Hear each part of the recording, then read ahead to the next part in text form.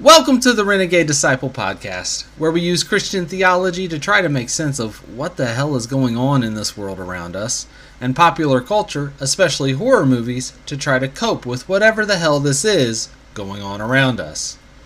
I'm your fellow traveler David Dickey, semi-professional theologian and lifelong horror movie fiend.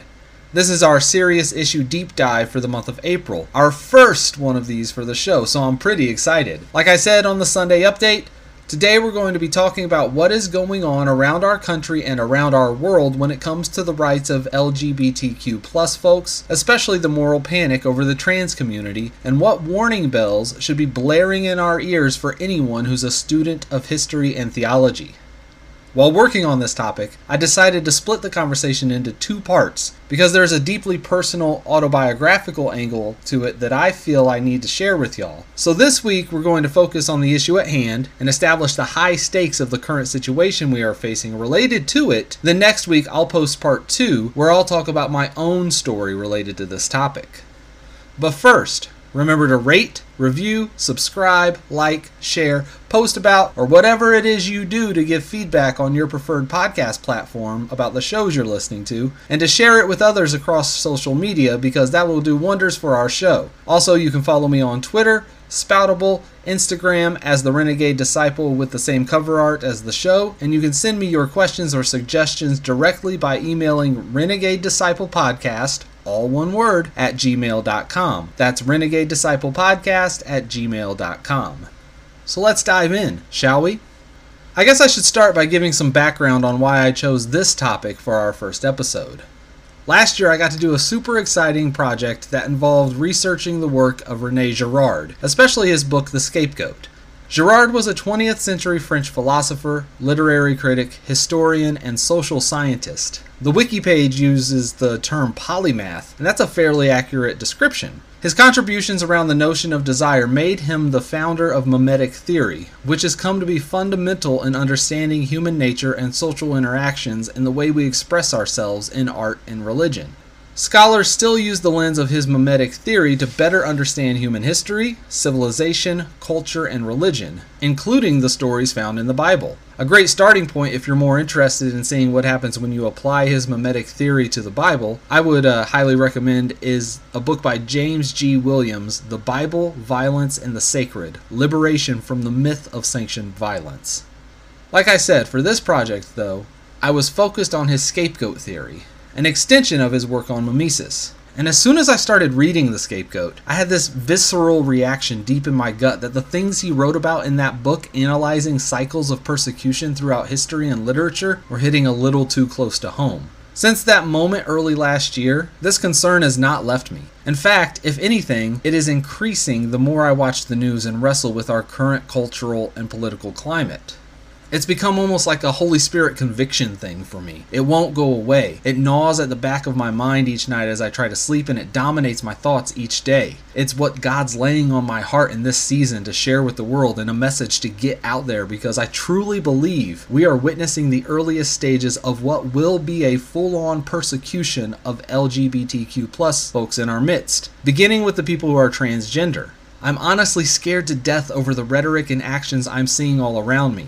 I'm scared for the trans kids who are already having to live in fear and isolation, and who more than any other subset of our society already have felt like death was a better choice than continuing to struggle in this world that denies their basic humanity. I'm scared for those of us who are allies because I already see the ire of the right turning on anyone who dares to challenge their positions or to stand against them in what they're trying to do. These are increasingly dangerous times, and I can't sit back and do nothing.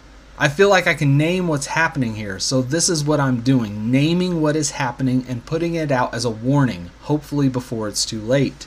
And that's obviously why this is my first topic for a deep dive on the podcast. In some ways, this was the top reason for starting this podcast in the first place, this idea that keeps gnawing on the back of my mind, to find a way to get these thoughts out to y'all as quickly as possible because I feel like it's that important. So let's begin by assessing the current landscape and why it's so concerning.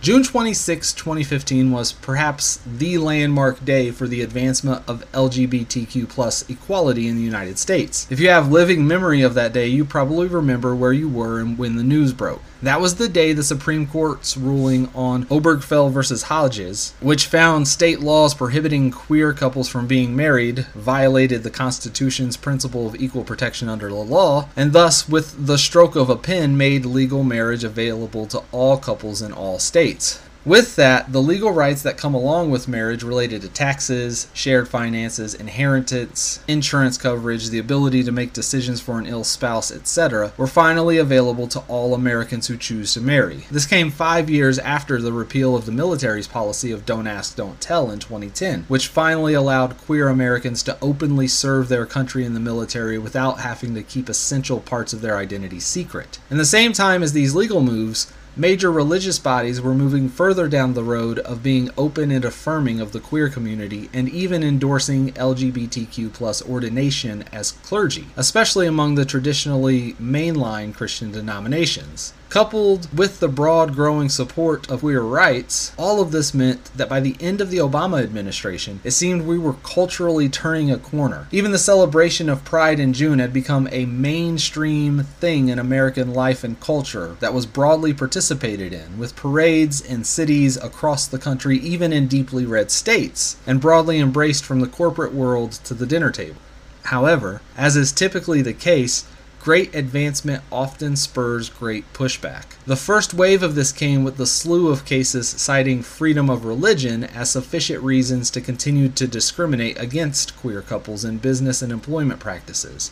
You're probably most familiar with bakeries, restaurants, photographers, etc. seeking legal protection to refuse to do business with the queer community, especially when it comes to serving their weddings. After upholding the broad support of marriage rights in 2017's Pavin versus Smith, such discriminatory practices against queer married couples were upheld in the 2018 Colorado bakery case and seem to be viewed favorably in the current case, also out of Colorado, before the court, brought by an allegedly Christian web designer who feels she needs to be protected from having to make websites for queer couples. In recent years, we have seen numerous religious institutions terminate employees who marry their same-sex partners for cause under the guise of violating their institution's statements of belief. Here in Indiana, there was a famous incident involving a longtime school counselor being fired from one of our local Catholic high schools under such reasoning, and despite her attempts at seeking justice over such treatment, the courts have consistently sided with the institution doing the discriminating over the rights of the individual employee. Corporate liberty seems to trump personal liberty in modern America every time. Similar religious liberty fights have taken place over whether religious companies have to provide abortion access or even contraception access in their company insurance policies, with the courts also largely siding with the discriminators over the individuals in those cases. Currently, this religious liberty fight has been shifting to the question of whether such discriminatory institutions, especially religious schools, should still qualify for federal funding and assistance while engaging in such discriminatory practices. On so many issues, religious liberty has become the Trojan horse for those on the right to resist the cultural changes we experienced as a society in the last few decades, and to protect their right to exclude based on whatever they choose to believe. Like those who fought against civil rights 60 years ago, they will exhaust every avenue possible to try to refuse to accept those they've deemed unacceptable, and they will lash out at anyone who dares challenge their legal, moral, or religious reasoning.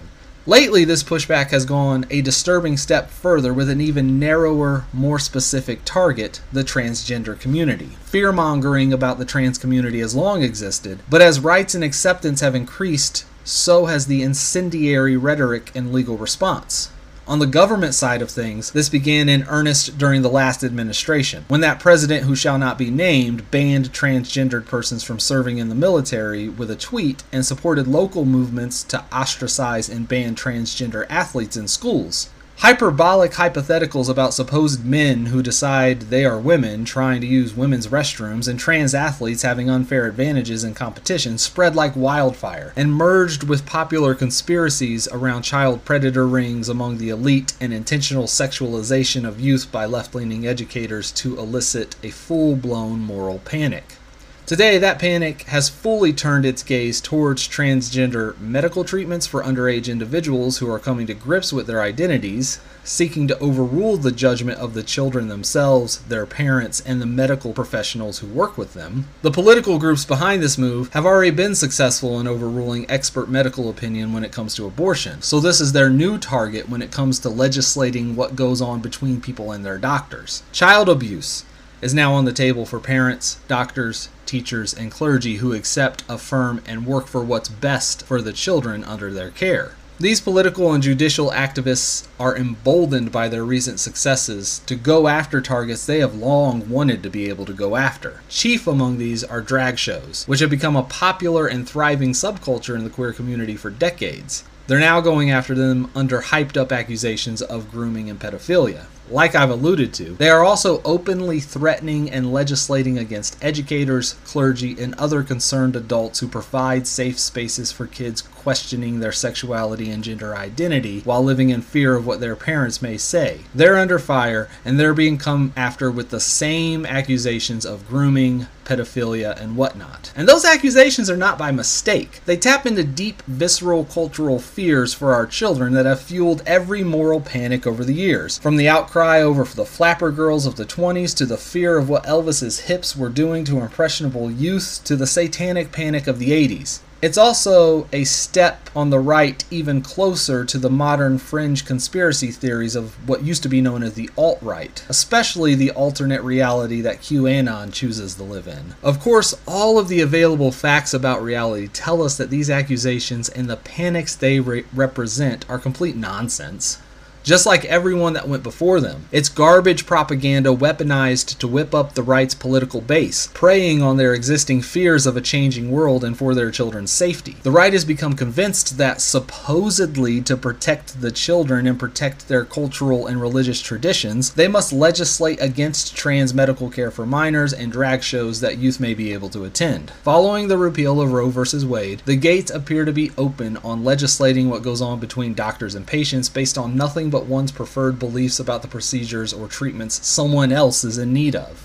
We also know that the "won't someone please think of the children" rhetoric is garbage. Their supposed urge to protect the children clearly doesn't include trans kids, who again have the highest rates of youth suicide because they already feel outcast and alone just for trying to be who they authentically are. Neither does that side care about keeping children safe from being massacred at school, or at the mall, or at the movie theater, or at home by guns that were too easily acquired by those with murderous intent. But as I crept towards that issue on Sunday, the gun conversation is a whole other conversation. We know the right doesn't care about children, just like we know they don't care about life. Their pro-life nonsense is the same as their "please someone think of the children" nonsense. It's garbage, and it should be rejected because they're lying. And I'm not making baseless claims here. A few minutes of research easily shows the prevalence of such legislation in states across the country. The Human Rights Campaign, the country's largest LGBTQ+ organization, recently sounded similar alarm bells. The organization has so far tracked over 340 introduced anti-LGBTQ+ bills in various state legislatures this year alone, including the most anti-transgender bills ever filed.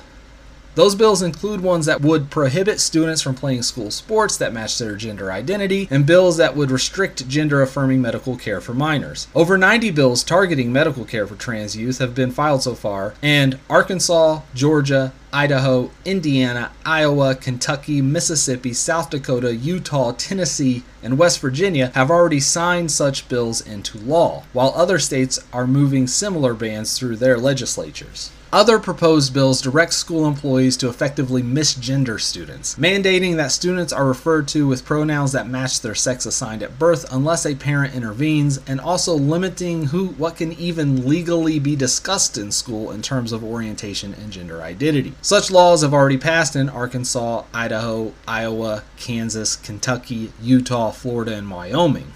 This continues the right's attack on education that's been ongoing when it comes to topics of race, the teaching of history, or what books are accessible in a school library. Which, if you really think about it, makes sense, because when all available truths about reality go against your worldview, the only way to perpetuate your views are to outlaw people from learning the truths about reality. The right is so obviously aware of this, hence the embrace of tyranny to take away people's options in rejecting their false narratives or claim to power. Other states are legislating what can be put on government-issued IDs in terms of gender identity, what bathrooms people can use, seeking to outlaw drag shows, which, if you pay close attention, will ultimately be an excuse to launch an all-out authoritative shutdown of pride celebrations and parades. West Virginia has even eased their discrimination laws to make it easier for employers and other entities to exclude queer people. Other states are trying to do the same. Within the past 3 years, firsts in anti-LGBTQ+ bills have piled up. One analysis finds the first legislative ban on trans youth playing sports that matched their gender identity in Utah, the first ever legislative ban on gender-affirming care for trans youth happened in Arkansas, and the first state ban on the use of X as a gender marker on identity documents happened in Oklahoma. The first Don't Say Gay law passed in 20 years in Florida, and Texas currently has over 40 bills aimed at every category we've mentioned so far and more, in some stage of advancement through their own state house. Efforts outside state houses are even another part of what makes the current moment unique, per this report, including child abuse investigations ordered by the state of Texas against families seeking gender-affirming care, and Florida's Board of Medicine moving to restrict such care for trans youth and take away the licenses of doctors who engage in it. Some LGBTQ+ advocates are concerned about the potential for new anti-trans bills to restrict whether families can seek gender-affirming care in other states if their own state bans it. In Oklahoma, one bill prohibits doctors from making a referral to any physician or healthcare professional for gender transition procedures for patients under 18. The consequences of such a referral would be meted out by the state, which would have jurisdiction over its own doctors. Hence, since any referrals would have to be for out-of-state care, it still has the potential to limit interstate travel for gender-affirming care. More bathroom bills, which aim to restrict how trans people are able to use the bathroom that matches their gender identity, are filed this year than in previous years, per the Human Rights Campaign's count. And bills targeting how trans students can participate in sports are still being introduced. In my home state of Indiana, Senate Bill 480 was recently passed and signed, which prevents minors from receiving gender-affirming care. What's truly monstrous about this bill is that there was no grandfather clause for anyone currently receiving care, meaning the state of Indiana is now engaged in forced detransitions for individuals who were already progressing along the process. This is one of those instances where the cruelty must be the point, because there'd be no other point for this than abject cruelty. It is evil. Plain and simple. State-sponsored abuse and traumatization. Every single lawmaker and voter who supported this will wind up with blood on their hands. It's on the heels of last year when Bill 1041 banning transgender girls from participating in K-12 sports survived a gubernatorial veto through override to become law. Of this year's slate of proposals, laws making it easier to sue doctors and clinics for providing medical care, laws requiring school officials to out students who indicate as LGBTQ+ to their parents, and laws that ban schools from affirming students' expressed queer orientations, and even laws that ban classroom discussions of LGBT issues are all on the table in Indiana. Again, these are the obvious actions from a people who are absolutely convinced of their correctness in this debate. So convinced that the humans they are legislating against cease to become human in their eyes. The ways elected officials from Florida to Texas to Indiana are openly demonizing this community should send chills down the spine of anyone listening. Hell, just yesterday I listened to an ignorant Florida official say he feels like he's living in the X-Men, seeing mutants walking around, and referred to trans people in the very room he was speaking, including children, as demons and imps. Like, what kind of piece of shit does that? And I'll tell you what kind of piece of shit does that. It's the kind of piece of shit who believes in shit beliefs, usually based on shit religion he learned from shit preachers. This is why bad theology is dangerous and has to be denounced in the strongest possible terms when encountered. That's the point of this whole show. And you know, it was pretty on the nose that he mentioned the X-Men. when the main villains in the X-Men are consistently asshole politicians who are trying to enact a genocide against mutants simply for their crime of existing. He stumbled into the most apt metaphor available there. He just refuses to see that he's the asshole in the metaphor. This is what's happening in America right now. And we don't even have the time or space to talk about the countries around the world that are going even further, outlawing homosexuality and reinstating the death penalty for violators of such laws in countries such as Uganda. And if you don't think that that can't happen here, you better go back and look at the comments conservative talking heads are making on their podcast radio shows or even at their conventions. Look at what Webster Barnaby, the local Florida rep I just talked about, said. Look at how on stage at the most recent CPAC gathering in March, Daily Wire host Michael Knowles said, "For the good of society, transgenderism must be eradicated from public life entirely." And that call was met with rousing applause. All of this represents the telltale signs of the worst kind of moral panic. And the problem with moral panics is you can never quite tell where they'll end up. If you want to read more about moral panics, I highly recommend the book Folk Devils and Moral Panics by Stanley Cohen. Moral panics sometimes fizzle out. Other times, they achieve their goals of censorship of art through movie, TV, and video game rating systems and explicit content labels on music or whatever. But other times, they go much, much further.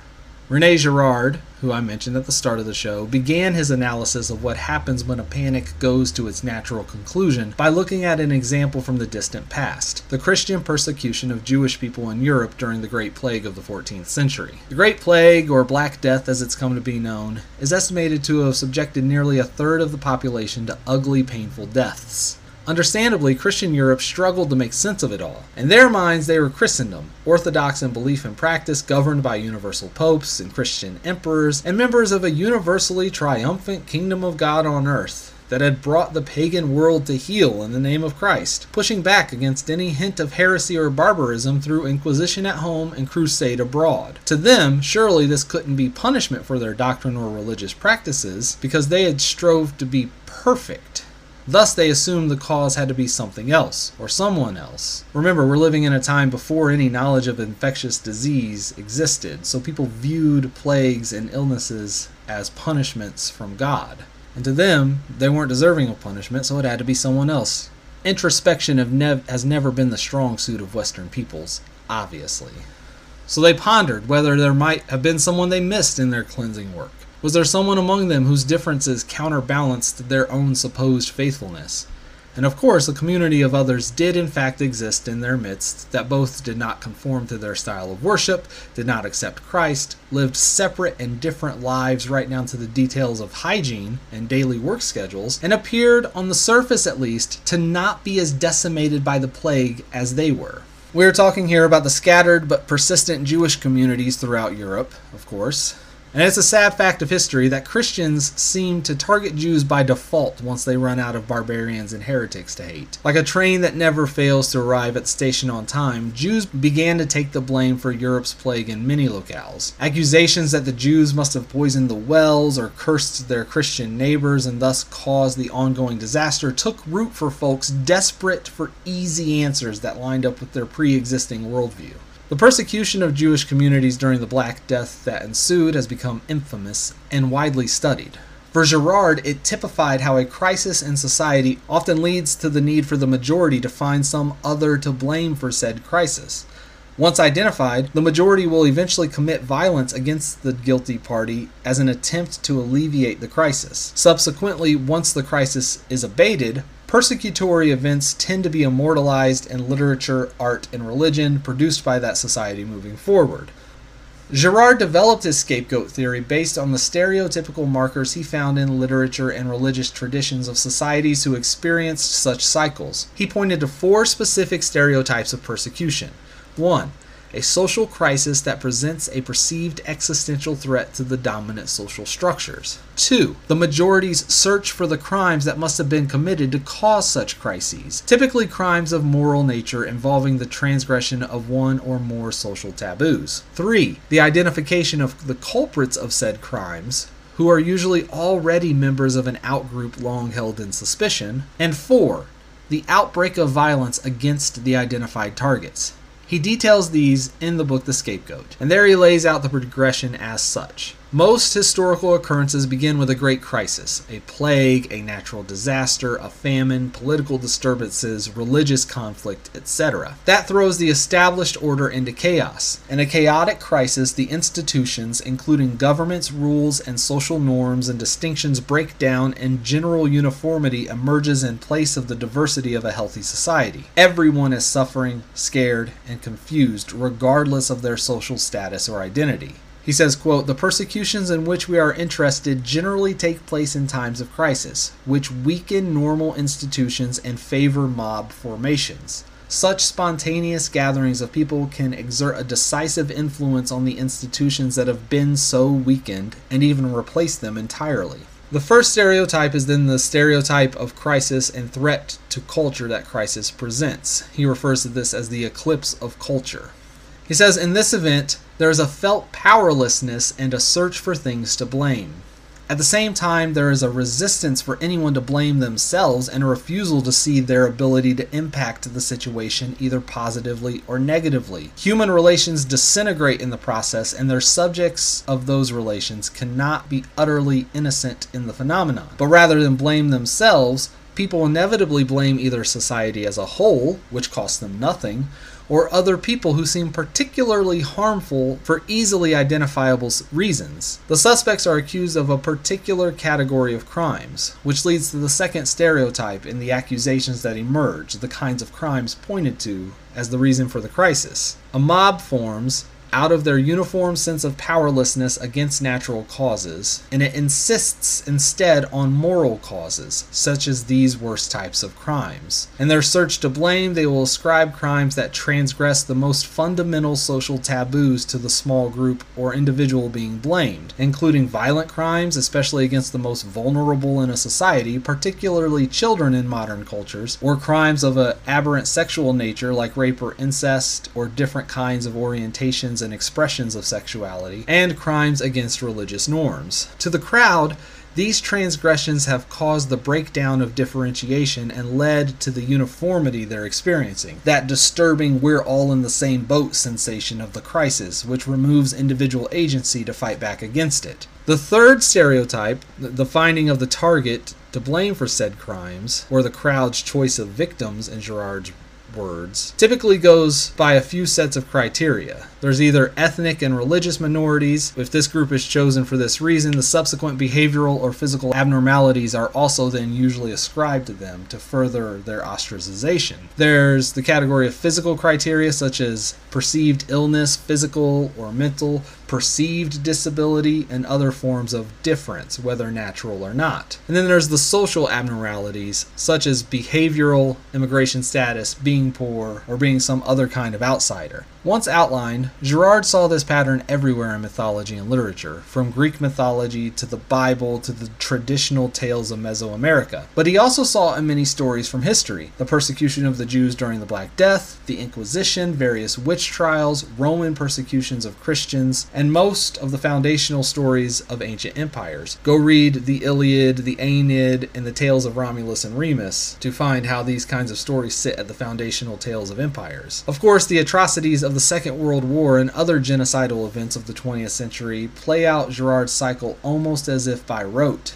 This pattern also fits well into his foundational theory of human relationships based on mimetic desire, and helped make sense of the preponderance of such stories of persecution in such a way that better understands the violent tendencies always bubbling under the surface of human society. Most societies tend to have ready-made scapegoats in their midst. Outsiders who have been thrust to the margins for being different in some way that doesn't conform to the dominant culture or religious norms. Once identified and blamed for a crisis, the fear of the in-group will coalesce around a perceived need to protect their way of life from further harm and reestablish their cherished norms that are being lost. The majority will begin to take on the language of victimhood, seeing themselves as the threatened party, and their intended targets, however powerless they may be in actuality, as the dangerous villains threatening them. Inevitably, violence breaks out against the identified scapegoats, and the crisis is either resolved or more scapegoats are sought to continue the violence until the crisis resolves itself. Such resolution, even when it's by coincidence, is attributed to the sacred violence, and the cycle is embedded in the social consciousness through ritual, myth, and art, becoming a core element of the story that people tell about themselves moving forward. Like I've said, Girard's work has been influential in anthropology, philosophy, linguistics, literary analysis, and of course theology. He offers an interpretive lens to understand how we can be at our worst, and hopefully it can help us identify when we're on a trajectory bearing the stereotypes of persecution early enough in the process to confront and disarm it before the violence breaks out. In that spirit, I repeat, I believe we're in the early stages of one of Girard's cycles of persecution. A cursory reading of the world around us makes this clear. Look again at the escalating accusatory language being hurled at the LGBTQ+ community in public, especially against those who identify as transgender. Look at the real legislation and real governing bodies I cited earlier, limiting the civil rights of real people and stripping them of access to vital health care, and how that's being enacted across America right now. The demonization of our brothers, sisters, and others with stereotypical charges that they're going to harm our children, that somebody must please think of the children, that they're groomers and pedophiles and whatnot, is seemingly everywhere. To map our current situation onto Girard's outline does not take much effort. We are a society that has seen and continues to see rapid change in every way imaginable, and has endured multiple national crises just in recent memory. From the cultural change experienced through the election of the first African American president, through the expansion of civil rights and acceptance of previously marginalized communities, to the rapid expansion of technology and social media. Don't forget, basically everything about social media and the internet and our smartphones that's so normal to every second of our lives right now did not exist for the vast majority of us in 2010. And in less than a decade, they've become vital to daily life and have even affected the outcomes of presidential elections. Speaking of presidential elections, the traumatic elections of 2016 and 2020 are definitely on this list of crises. The COVID-19 pandemic and its socioeconomic disruptions of life, and the ongoing effects, as well as the massive loss of life associated with it that we've yet to really deal with and grieve as a people. We've got the inception of a new racial civil rights movement in response to the constant loss of life at the hands of the police under the banner of Black Lives Matter. We've got a never-ending gamut of mass shootings that we have to read about and witness in real time. And we've got the attempted overthrow of our government on January 6th and the continued legal fallout of that. And we've got the continuing struggle to hold the single most criminal and corrupt individual to ever grab power in this country accountable for any of his life of crime and his continued ongoing threat to our republic. We've got the breakdown of families along political lines. All of that is a ball of never-ending social crises. And all of that's a ball of never-ending social crises that breaks down our differentiation and seems to put us, quote, all in the same boat, and is perceived as an existential threat. Much of this has been felt as such existential threat to the status quo of a subset of our society who used to see themselves as the unquestioned majority and standard bearers of normalcy. Subsequently, that in-group has been whipped up into a very particular political frenzy and into a near constant cycle of moral panic. Identity politics have reached an inflection point after years of this, and for this particular group, the morally taboo crimes that are causing this perceived society downfall seem to be obvious because they've been conditioned to see them as such for so long. The moral decline and the turning against Christianity of modern liberalism, usually read broadly as the acceptance of reproductively independent women and the extension of civil rights to queer people, and amped up charges of pedophilia and devil worship, are at this point foundational to their worldview. They have created a whole counterculture that reinforces them as the real Americans, the real Christians, the good people, etc., and convinces its adherents that they are engaged in a great struggle against those who would destroy everything they love. For this group, the prime example of said transgressions of taboo is increasingly the LGBTQ+ community. Queer people are the ready-made scapegoat for the American right in our midst. as they are an outgroup among us that brings into question some of our most strongly held beliefs about our most basic identity markers of sexuality and gender. This tension, while always present, has very recently become unavoidable as queer people have gained cultural acceptance. Their very existence represents something so different from the in-group's definition of moral that queer people are seen as monstrous by many of them. The cultural acceptance of queerness has reinforced the in-group's attitude that the world is turning against them and against their deeply held beliefs. It is becoming increasingly unavoidable for them to notice the cognitive dissonance in their worldview, and thus the moment of action is speeding towards us in real time. In fact, I believe it could be argued that violence has already begun in legislative bodies because history tells us it will not end there unless an intervention takes place. These threats already include those of us who would defend the queer community as well.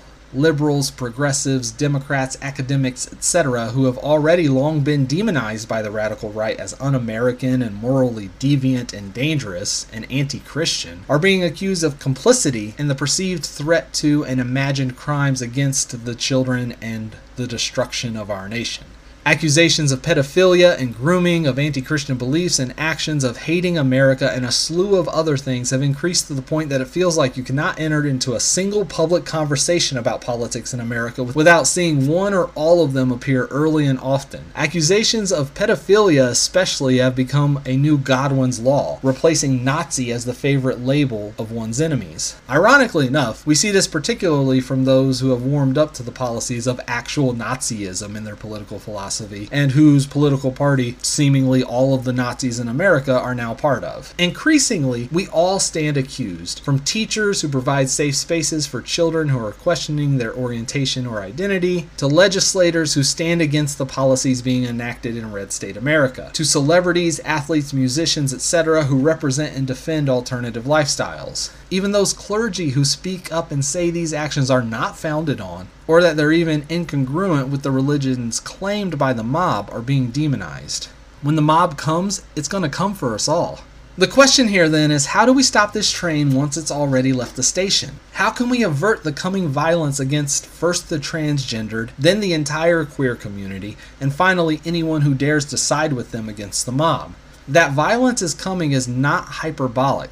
This is not a slippery slope argument. This is a reading of human history that tells us how this same story seems to end every single time. We already see violence in small outbreaks, from Pulse to Club Q to the unpublicized hate crimes that are happening more and more every day. We see it in the angry faces and venom-dripping comments about trans people we find online and in real life.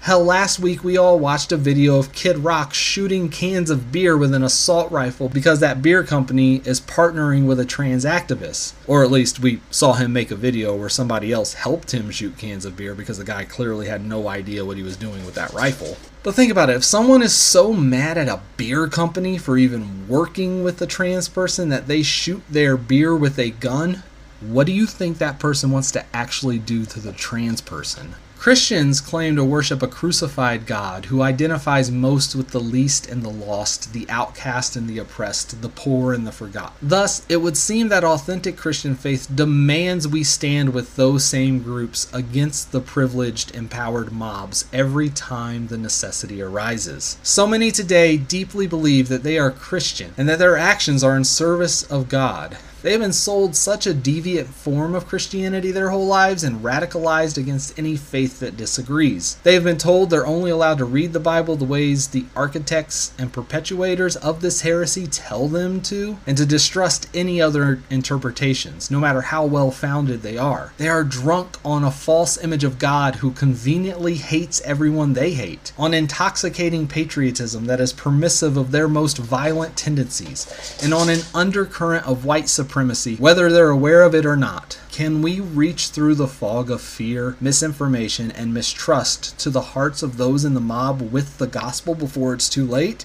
I know that change is at least theoretically possible because it happened to me. I have completely changed my own mind and my own beliefs and my own theology on this very issue over the past 15 years or so. The culture I was raised in was fairly standard homophobic conservative, and when I became a Christian at 15, the church I was part of was much the same. Over time, I've come to reject all of that and embrace an open and affirming view that all queer people are good, bearers of the image of God just as I am, and are accepted just as they are. It took a long time, and it's a long story, one that I'll share in next week's episode because I think it's important to put out there as proof that change is possible. And I'll be completely honest, I still don't really understand transgender fully.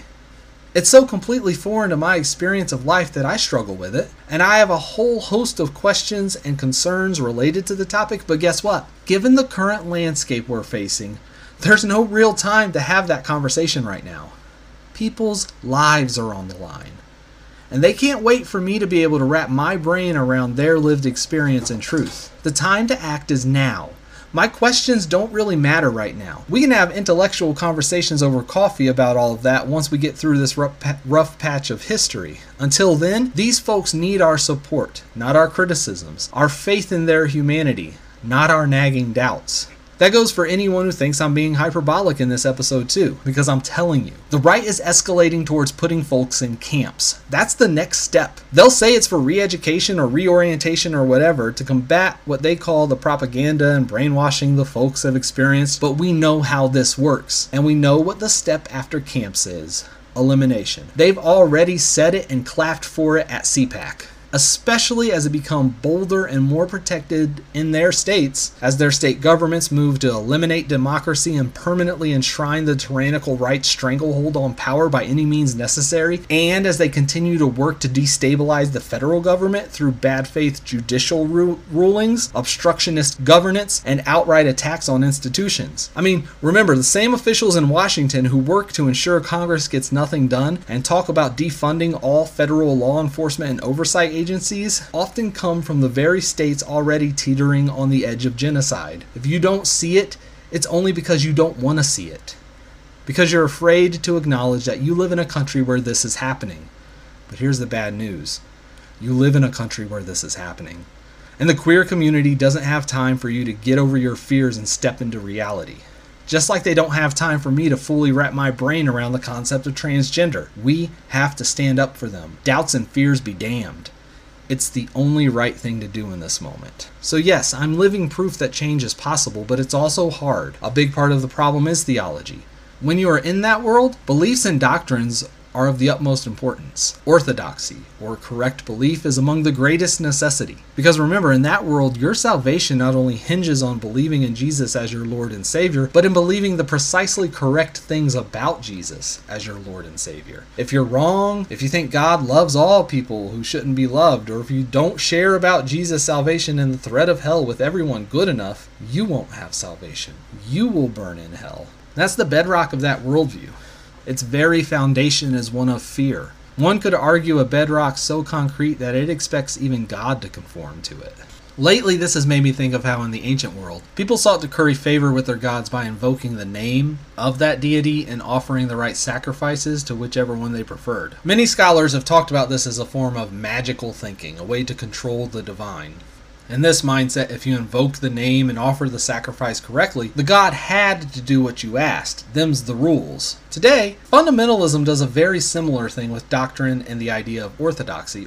They believe inflexibly that they have it right about God, and believe it so firmly that I think even if God suggested otherwise to them, they'd say God was wrong or think they were talking to a false god or a demon or whatever. This is a subtle way to control God, to create a God in your own image who conveniently rejects all of the things you personally can't understand, especially when it comes to people who are different from you. This is what I see in so many discussions online from supposedly Christian pastors and thinkers. They cling to a certain orthodoxy and assume that disagreeing with their beliefs about God is the same as disagreeing with God. And I don't even think they do this on purpose. Way back in Intro to Theology, we learned the difference between embedded assumptions, those you are raised with or latch onto as you grow but never question or think through the implications of, and reflective beliefs, ones that have been weighed and measured and questioned in a variety of ways. I think the problem is we are all so reluctant to question ourselves. It's hard work to always stop and wonder if you believe something because you've weighed all the evidence and made the best choice, or if you believe something because it just fits how you already think things should be. It's hard to think about God in ways that require you to change. The natural thing to do is to keep God basically aligned with how you already feel. I would even argue it takes good teachers to lead you down the road of better ways of looking at things, because most of us usually don't get there by ourselves. We're all born with blind spots, and it takes someone different from ourselves to see our blind spots and for us to be able to point out theirs. That's why theology must be done in community. That's why the Bible has to be read in diverse communities. In all of this, the fundamentalist view is ultimately a way to put God in a very small box of each individual's ability to grasp a given concept. I thank God every day that God is so much bigger than that. My entire experience coming out of fundamentalism has consistently been one of joyful gain, not loss, of finding more and more about the divine, not less, of being assured that God is infinitely bigger than my tiny human brain and has infinitely broader perspective than my tiny little human life, or even the totality of human history, that we don't have to check our brains at the door or ignore basic facts about reality because they disturb our settled beliefs about God. I've come to learn that my beliefs about God and my stance of faith in God are two very different things, and one of them, the beliefs, should always be subject to change as we learn and grow. It's among the most liberative, salvific experiences of my religious life. But such fundamentalism is a tough foundation to expose the cracks in, because the fear is so deep that all of the most important things to them will be lost, including their basic tribalistic culture identifiers like family, race, preferences, community, nation of origin, etc. And even once you do expose those cracks, it can cause a worldview collapse that doesn't always end positively. How many of the nastiest, most vocal critics of religion you've met have been former fundamentalists with a chip on their shoulder, who lash out at anyone who dares to still hold any form of faith, whose scars are painfully obvious for everyone to see, and who functionally are still fundamentalists in the way they wield inflexible certainty and look down on anyone who disagrees? I empathize with that too, because the people you trusted sold you a raw deal.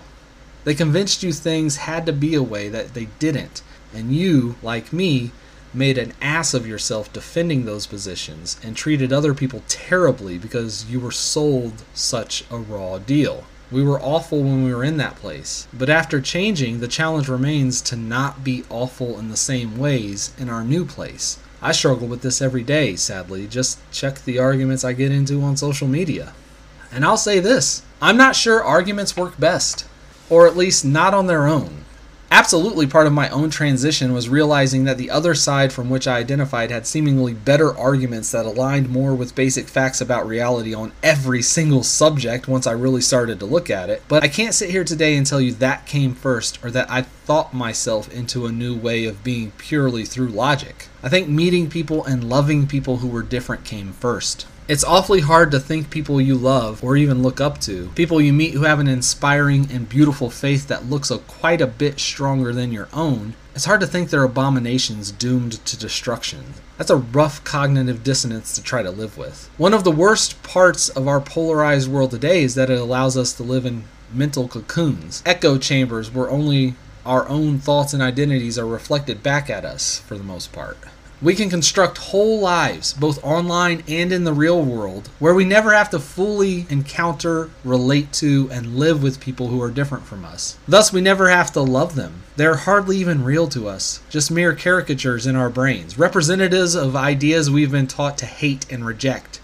How can we accept and affirm people who aren't even real to us? Which is another very dangerous thing about these laws, because the more you push people with different identities from traditional norms into the shadows and force them to exist in secret, you make it impossible for others to come to know and love and thus change their minds about them. Which is probably part of the point of such legislation. These governing bodies don't want straight, white, culturally Christian kids to get to know and love people who are different from themselves and from their families, because it would inevitably lead them to change their minds, to reject their family's belief and embrace a broader view of life and of the world. And that scares these folks so much that they want to outlaw the process. Also, if this conflict were to progress further, it's a lot easier to continue to demonize and ultimately call for the elimination of people who don't really exist to you anyways. Look at the hate. we're already hearing. They already claim their enemies aren't even human. Never stop asking yourself, what options suddenly come to the table for folks who you've become convinced aren't even human, compared to those whose humanity and dignity you acknowledge? There are few other words I can think of for erecting legislative barriers to love than demonic, antichrist. It's a spit in the face of everything the gospel stands for. Can hearts and minds change? Yes.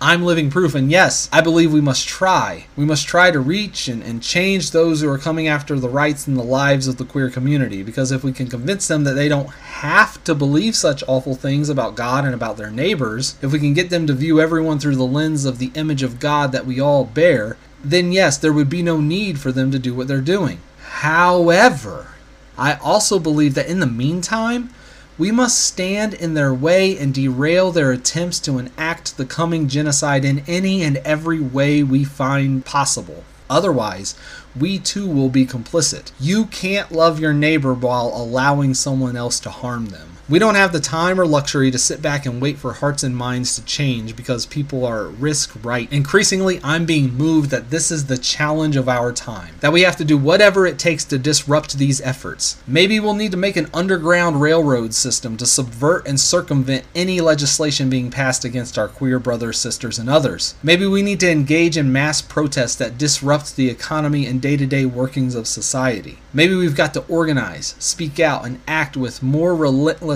than those on the side of oppression. So many of us have lived our entire lives wondering why didn't anyone do something in Nazi Germany or in medieval Europe, or any time we watch a movie or read a book set in infuriatingly unjust situations. Well, now's that time to do something.